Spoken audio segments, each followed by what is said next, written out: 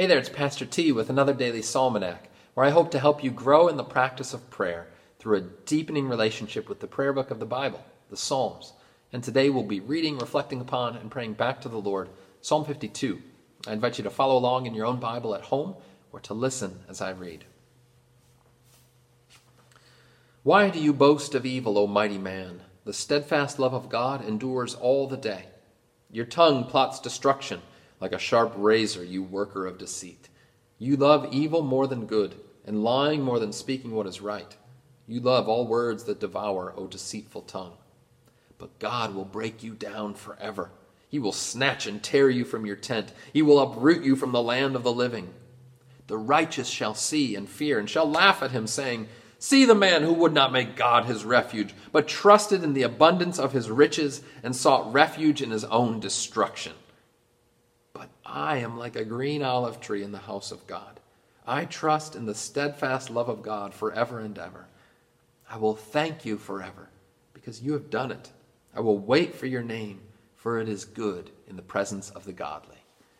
Glory be to the Father, and to the Son, and to the Holy Spirit, as it was in the beginning, is now, and will be forever. Amen.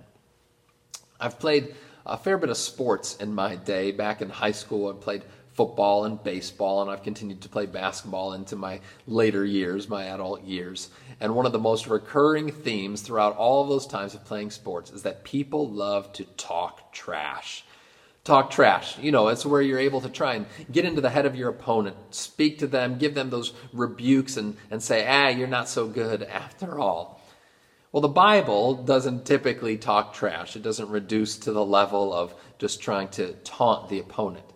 But if the Bible did talk trash, Psalm 52 might be the closest that it gets.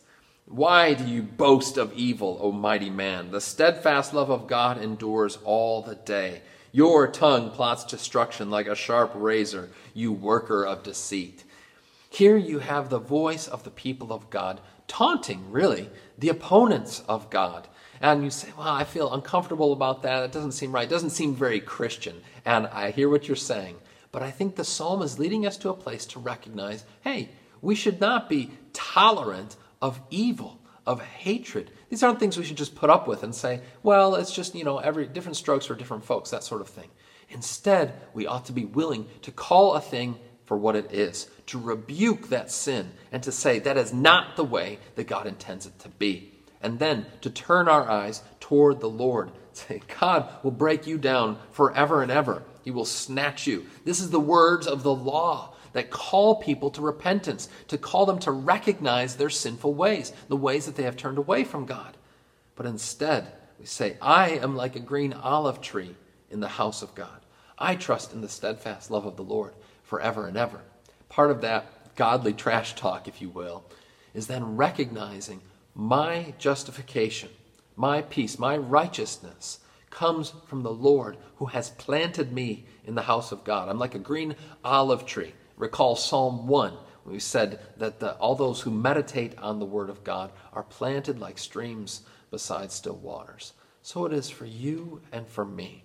We don't taunt opponents just to try and get in their heads like you might on a football field or a basketball court. Instead, we call people to repentance and to a faith in the Lord who is able to make us capable to stand, who is able to water us and nourish us with his mercy. That's our desire for all people. And indeed, as Jesus said, pray for those who persecute you. Bless them and do not curse. If we do such godly trash talk, it's not to curse our opponents, but instead to lead them to repentance and to a right faith in God. Let us pray. Dear Lord, your word sometimes gives us harsh words that are spoken to the opponents of your people and to the opponents of you yourself. Help us to speak the truth in love, to recognize that those who seem to be opposing us are ultimately opposing you. Give us boldness to speak your word of law and to call others to repentance and to a right trust in you.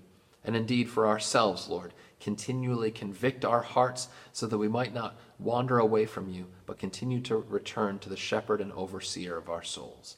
In his name we pray. Amen. Now may you go forth today boldly, ready to call sin for what it is, and even more ready to trust in the God who gives you grace. Go in his peace. Amen.